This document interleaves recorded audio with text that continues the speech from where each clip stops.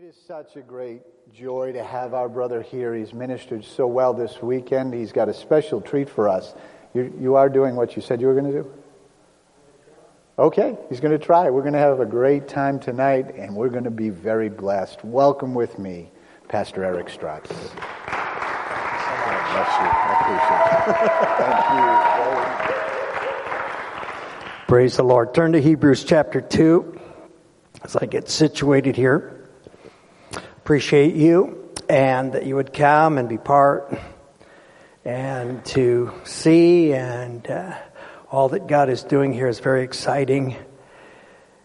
Rochester has a big place in my heart. Undoubtedly, you realize that. The pizza. Let me tell you, you have pizza here that we don't have in California. Incredible. And white hots. I was raised on white hots. I will give my right arm. White hots and mustard. Oh. Maybe we should just close the service right now. One thing I forgot to mention last night that I think is worthy. One of the young men that got saved in 1983 was John Daddio. And he was a big part of a lot of what we did. Unfortunately, he fell away, got back involved in drugs. And while we were still at the Sheraton Inn, he showed up one morning after the service and tried to kill me with a screwdriver. It was pretty nasty, but I survived, you can tell. But what's interesting is that down the road, and I can't tell you the exact year, but I'm in Southern California. And he shows up at my house in Southern California, having ridden across the United States in his motorcycle to apologize. It's like it was something that was incredible and such a blessing. And I don't know where he is today. I have no idea, but that he had the wherewithal. I'm going to make it right. I'm going to do what it takes. And I'm going to make sure I apologize. And I appreciate him for that. And I have that memory. My daughter was born in 1980, Heidi. And from 6 months to 18 months, we were at the doctor's office 22 times. 22 times in 1 year. Ultimately, she would get powerfully and wonderfully healed. But in light of that, we began to participate in something. And I want to read a note that was sent to her earlier this year. You are part of the longest running study of respiratory health from birth to adult life in the world. Starting in 1980 to study the early origins of respiratory diseases, the Tucson Children's Respiratory Study has been funded by the National Institutes of Health for more than 40 years. This was only possible because of your participation. All the questionnaires that you and your parents completed and the lung function tests that you performed have provided our researchers with the means to discover some of the early origins of lung diseases. Your participation has transformed the way we think about asthma and has improved care for respiratory illnesses in children and adults worldwide. By participating in this world-famous study, you've helped make history. Thank you for your contribution, your support, and the blessing that you have been to this. 40 years, from 1980 to 2022, and all the research and all that is done. They enrolled 1,246 newborns and began to study the respiratory issues that they had and what subsequently would transpire into their adult life. And they changed their approach and their treatment of respiratory illnesses. There's something about seeing things through. There's something about taking the time that is necessary, because God wants to do something powerful and wonderful. So look with me at Hebrews chapter 2, verses 1 through 4 this evening. The scripture says, "Therefore we must give the most earnest heed to the things we have heard, lest we drift away. For if the word spoken through angels proves steadfast, and every transgression and disobedience received a just reward," and here's the question that we will all give an account and answer: how shall we escape if we, that's you and I, neglect so great a salvation, which was first begun to be spoken by the Lord, and was confirmed to us by those who heard him, God also bearing witness both with signs and wonders, various miracles and gifts of the Holy Spirit, according to his own will. So I want to talk about salvation. How shall we escape if we neglect this so great a salvation? I want to consider with you what makes it so great. And there are a number of components that factor into this, spiritual and secular. So as I share this story, I want you to consider your own life. If you're a child and your parents are bringing you to church, I want you to not only consider your life, but their life. And what goes in, the components, the ingredients to this great salvation.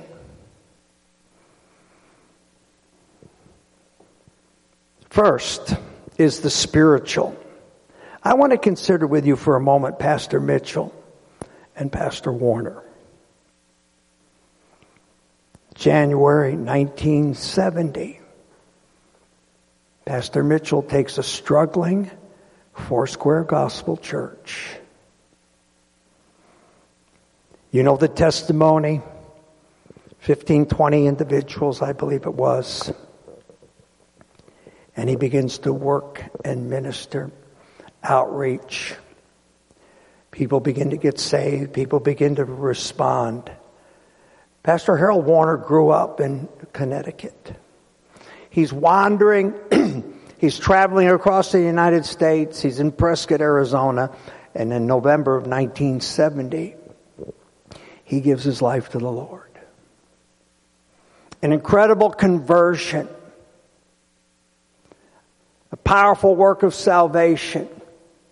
Then in 1973, it's November, he is sent as one of the early pioneer pastors into Tucson, Arizona. And he would begin in South Tucson in an old adobe building at 125 West Veterans Boulevard. When I came into the church, they had just taken over the entire building. In December of 1975, Pastor Mitchell would make his first trip to Israel. The impact that that trip would have on his life. When he would return, he would begin to preach what he called prophecy conferences. He came to Tucson in January of 1976. And the service that I sat through in that prophecy conference was Tuesday night, and it was a slideshow or a picture show. Today it's all done on big fancy screens, different things, but he showed pictures of his trip.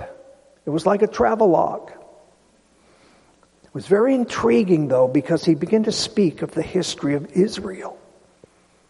How Israel had remained an occupied nation. How the Jews had been scattered across the landscape for centuries.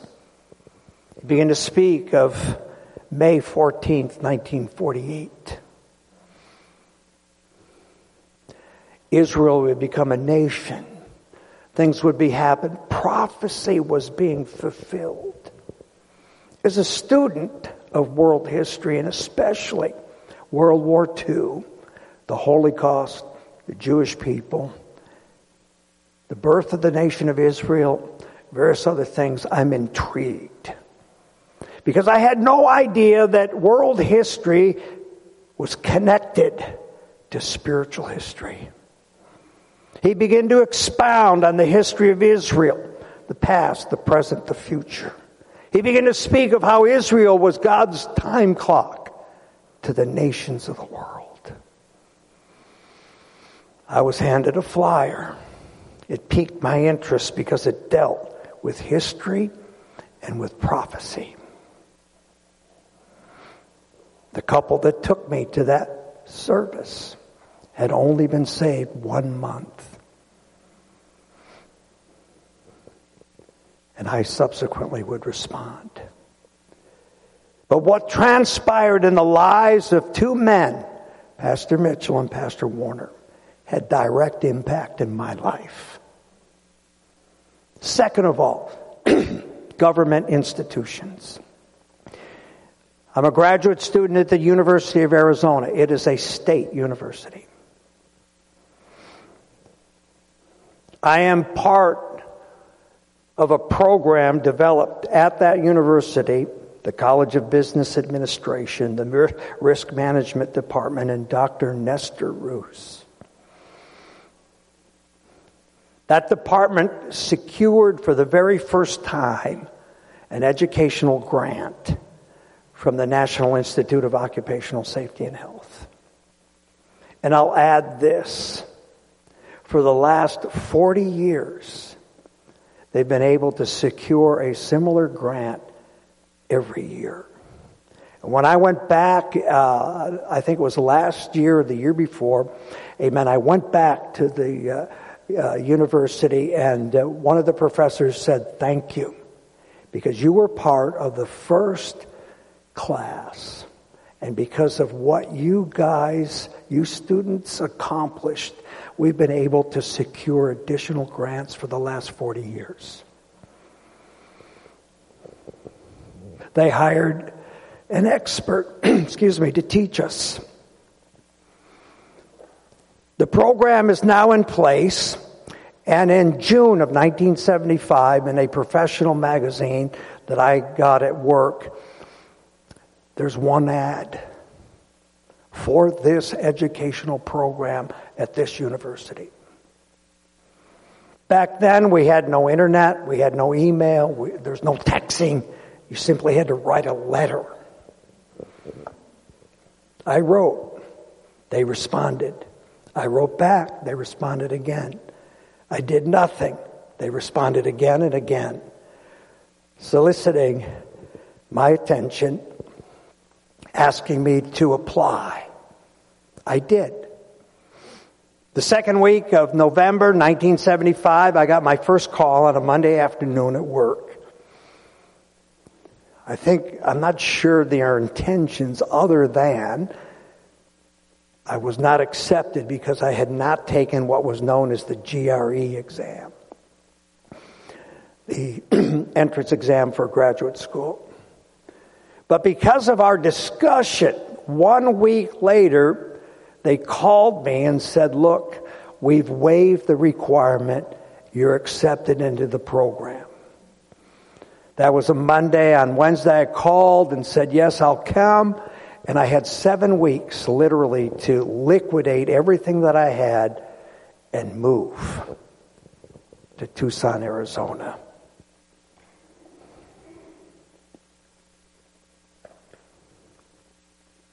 I was part of the program. I was making my way to Tucson, Arizona. Then there's corporate America. I began working early in 1973 with the Eastman Kodak Company. I had worked there 3 summers. I had been working for a large commercial insurance company in the Sibley Tower building, and in developing an expertise, I was hired at Kodak. I loved working there. I had a great time. I learned a lot. And so in light of being accepted into this graduate program, I had to make a decision concerning the Eastman Kodak Company. So I was able to secure a leave of absence. A leave of absence meant that I was released to attend graduate school with the guarantee that I would have my job when I finished. At Eastman Kodak at that time, chances are that I could have returned. I could have got a raise. You got the Kodak bonus. I could have got a promotion now that I had a graduate degree. A long list of possibilities. But my job was secure. One glitch at corporate America. I submitted an application for financial aid.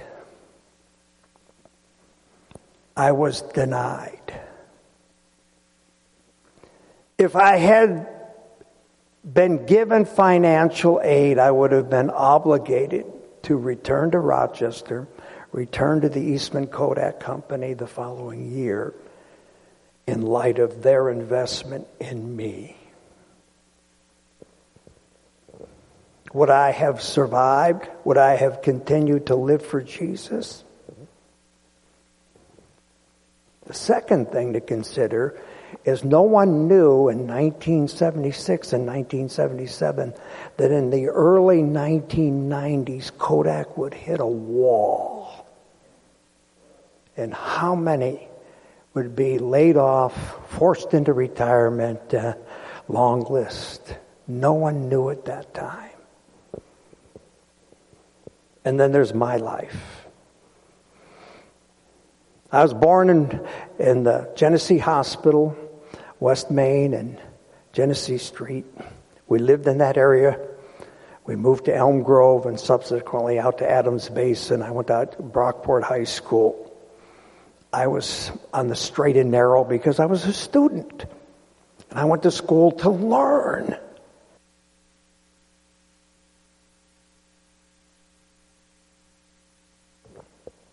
Test.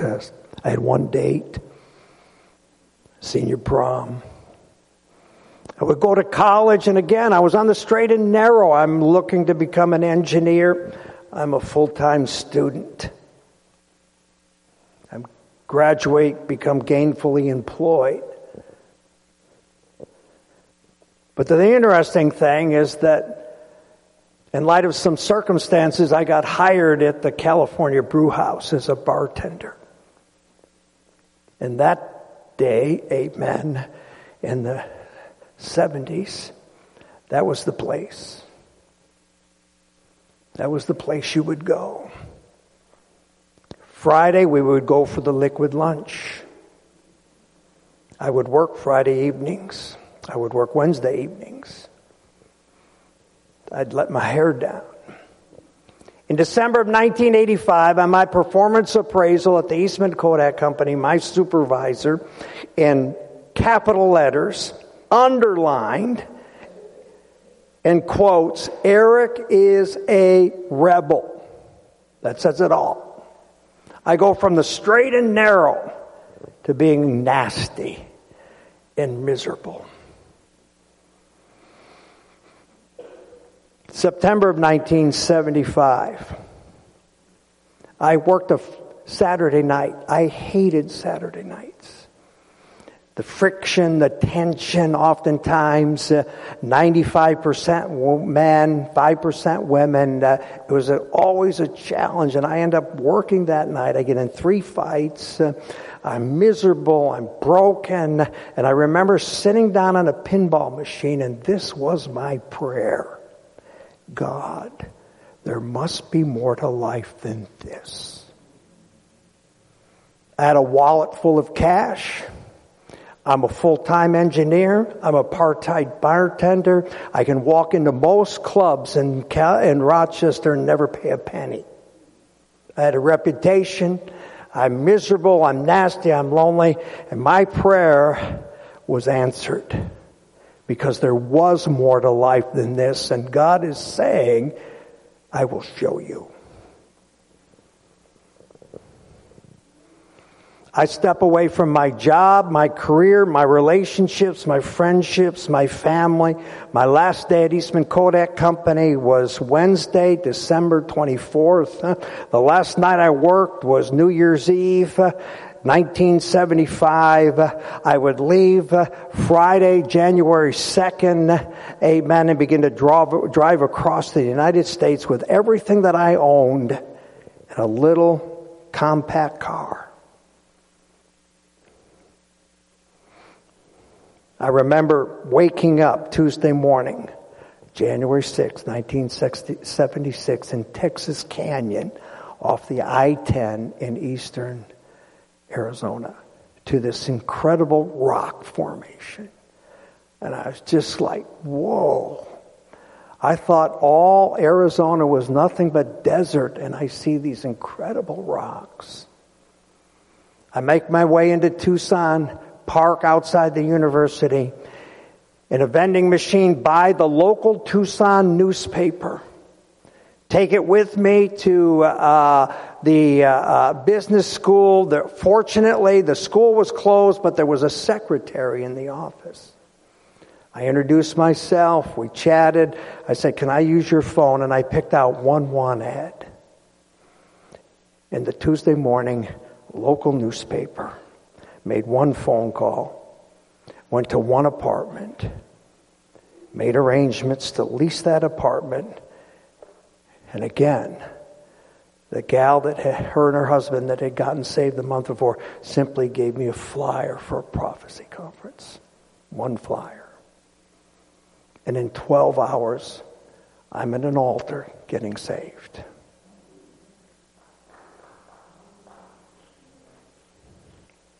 All of that, and I could add other things, makes for a great salvation. Now consider with me this. What did it take to get you saved and into church? Think with me. What did it take? Every single individual here. There are spiritual aspects, spiritual individuals, men and women, amen, that had impact in your life because of something that happened in their life. There may be government, there may be industry, there may be some secular aspect to it all that brought you to Rochester or brought you to the church or put you in contact with someone that is saved. Things are at work and they have nothing to do with you, but everything to do with everything outside of you so that we can reach you with the gospel message and see you saved. Why would you want to jeopardize that? See, is there no value? We put more value today into things. We monitor the value of gold or silver or precious metals, the value of entertainment or athletics, a long list. We put our value in those things at the expense oftentimes of our own salvation and our eternal well-being. The most valuable thing that could ever happen for you and I is salvation. All that went into it, the life, the ministry of Jesus, amen, the crucifixion on the cross, subsequent burial and resurrection from the dead. That he would ascend into heaven, making intercession for you and I, orchestrating the affairs of our life. that what transpired in Pastor Mitchell, Pastor Warner would have impact in my life and subsequently in yours. What happened with the federal government and the provisions had impact in my life. Eastman Kodak Company. And my own decisions. As I look back on the circumstances surrounding my own salvation, I see incredible value. It's mind-blowing to me. God's orchestrating all of these things to bring me to Tucson, Arizona, bring me to the church there on a Tuesday evening to watch a slideshow and listen to a travelogue, amen, by somebody that went to Israel. And the impact that would have in my life, that it would connect the dots between secular history and spiritual history, the nation of Israel and the Jewish people, and how God moved and redeemed an entire nation, and in turn could do the same thing in our lives as individuals. It is great. Why would we want to diminish the greatness of salvation? Why would we want to make it anything less? See, what went into your salvation? What prompted me to even think about this was Pastor Warner emailed me in light of the 50th anniversary of the Tucson church, and he asked me, would you tap into your memory banks and tell us about some of the early experiences in the Tucson church in the 70s and early 80s. And I'm going, Pastor, why did you wait 40 years, 50 years to ask me that? But as I began to think about it, I wrote 7 chapters of experiences of what we went through and the things we experienced because of the value that all of this has. The greatness of simply salvation and all that would transpire. How shall we escape? If we neglect, overlook, devalue, diminish the importance of our own salvation, how shall we escape? I think of my wife. My wife got an invitation to a park concert just down the street from where she lives. I drove 2,400 miles across the United States to hear the gospel for the first time in my life. She walks down the street to a park concert. Here's the presentation, sits through the altar call, and subsequently goes to church on Sunday morning and gets saved. May of 1976. You may have come across the United States. You may have walked across the street. The fact remains, all the components, all the ingredients that went into your salvation makes it great. I challenge children oftentimes, young people. Your parents are saved. Your parents have brought you to church. Sometimes you think, well, what's the big deal? Why is this so important? You ought to ask your parents, Mom, Dad, how did you get saved? What was it that went in? Because it impacts my life. I'm here because of you, and you're here because of other things that played into your life. That's what makes it so great. The value, the importance, the significance, all that played in to bringing us to a place of salvation.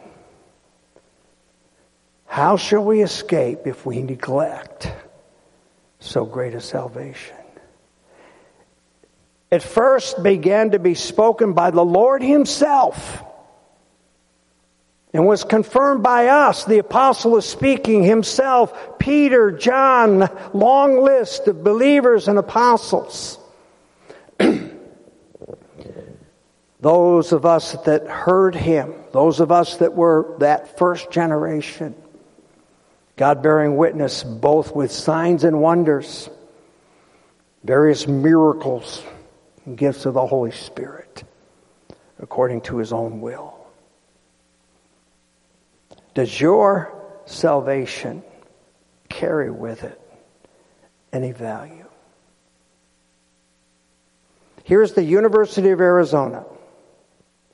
After 40 years, all of the youngsters that participated in a study on respiratory illnesses are so grateful. We would never be where we are today, and we would never understand the impact that you have made so that we could treat people that are dealing with respiratory illnesses. Salvation runs circles around that, rises far above that. Your eternal well-being, your salvation, the components, the ingredients, events that led up to you getting saved. I didn't grow up in church. I never read the Bible. I cannot tell you if anyone ever witnessed to me. If they did, they absolutely made no impact. And yet I drive 2,400 miles across the United States, buy one local newspaper, make one local phone call, look at one apartment, receive one flyer, and 12 hours later I'm at church watching slides. Sitting through the altar call, and as I shared this morning, now is the day of salvation. Now is the appointed time. And that brought me to a place of decision. And as I shared last night, I wake up Wednesday morning unable to curse, cuss, swear, or use the Lord's name in vain. And my prayer was, Lord, if you never do another thing, you've done enough. I walked out of the nightclub scene. I've been sober, haven't touched an alcoholic beverage for over 47 years. And I didn't go through a 12-step program. I didn't go through any other program. I was set free, delivered. I was saved, and my salvation has incredible value, incredible importance, and I'm often reminded the impact that my salvation has made, not only in my life, but in the other lives of other people. We must give the most earnest heed to the things we have heard, lest we drift. This evening, you find yourself drifting. This evening, you find yourself consumed with other things that you think are of greater value. Think again. All that went into your salvation experience. You could have got saved when we started on Lake Avenue. You could have got saved in one of the other locations. All that went into securing the building, the facility, the preaching, amen, the pastor, the congregation, your own life that brought you to that place. It's incredible. It's a miracle. It has incredible value. Don't let it go. Don't allow yourself to drift. Well, I don't smoke. I don't do dope. I don't drink. I don't party. A long list of don'ts. But the challenge here, how shall we escape if we neglect this so great of salvation? The challenge here is to maintain an incredible level of appreciation and value upon your salvation. Our heads are bowed, our eyes are closed. Just for a moment. This has been a very wonderful time to be here, to recollect, to remember, to remind myself, amen, of the things we did. It's just a joy to see everything after 40 years. The university recognized that. There's something about 40 years. They spent 40 years in the wilderness. Long list of experiences over 40 years. Here's a university, a respiratory study, and they are grateful for those that participated, because those that participated made a difference and changed for the better the way they handle respiratory illnesses. How much more our salvation? How much more? All the ingredients, the individuals, the facility, the flyer, the ad, the phone call, the invitation, the individuals involved. I mean, when you think about it, it becomes a bit overwhelming. Man, look at what went into bringing me to a place where I might be saved. God is at work above and beyond. And I still remember sitting on that pinball machine praying, God, there must be more to life than this. And sure enough, it's like God said, there is, and I'm going to show you. Brings me across the United States. Yes, I was going back to school, but more than that, it was to bring me to a place where I could hear the gospel and subsequently respond. We're in Rochester, New York this evening.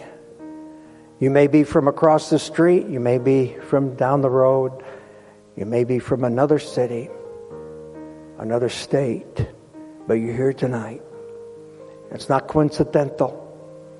There are components that have fallen into place for this moment, for this divine moment in your life. And I would encourage you, you're not saved. You're not born again. Tonight is the night.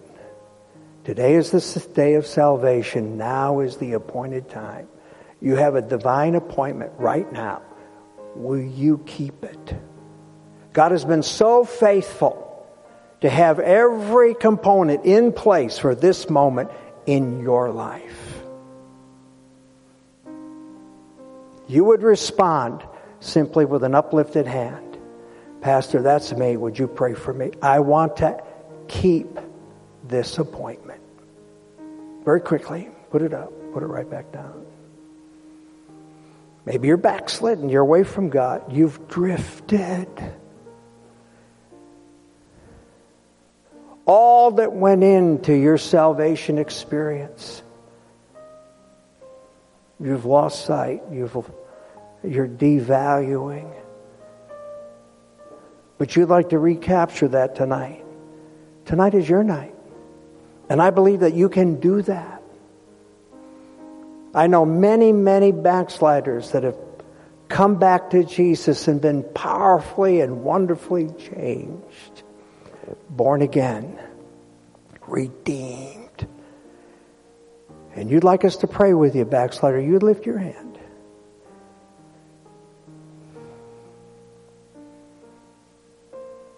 So I'm going to give you homework this evening. I want you to begin to recollect what it took to bring you to this church and to this moment in your life. I want you to recollect all the components that went into your salvation. How valuable, How unique, how divine. Parents, I want you to begin to impart into the lives of your children so they begin to get a revelation of salvation. What it takes, what it took in your life. Because you're a big part of their future and living for Jesus. You're adding a component, an understanding. What it took. How you came to Jesus, and subsequently how they have ended up in your life and in church with you. Oftentimes I find that many children have no idea how their parents got saved. They see very little value. That has to change. You're drifting this evening. Oh, I tell you what. It's time, amen, to return. It's time to get back down to business, living for Christ. It's time to remind ourselves the value far beyond rubies and gold. The value, your salvation. What it took to bring you to Christ in the first place. All that you went through, your circumstances, your thoughts, things in your life, what brought you here. We're going to stand, we're going to sing, worship the Lord. I come into this holy place. As God would deal with you, especially if you're a sinner, backslider, come. We'll pray with you. Amen. We'll believe God for you. Others, as God would challenge you this evening. The value.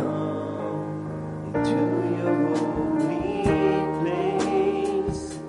I stand in awe, of your cleansing grace. And who am I that you would care for me?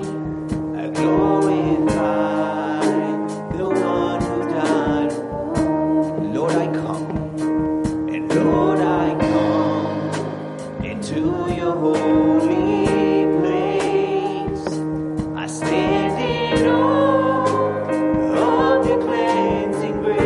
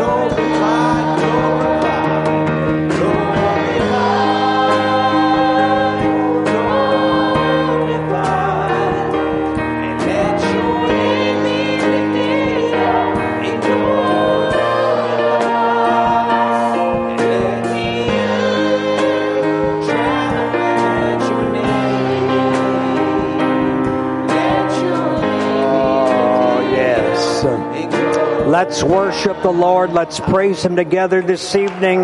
Let's thank Him for His work in our midst, His gracious work in our lives.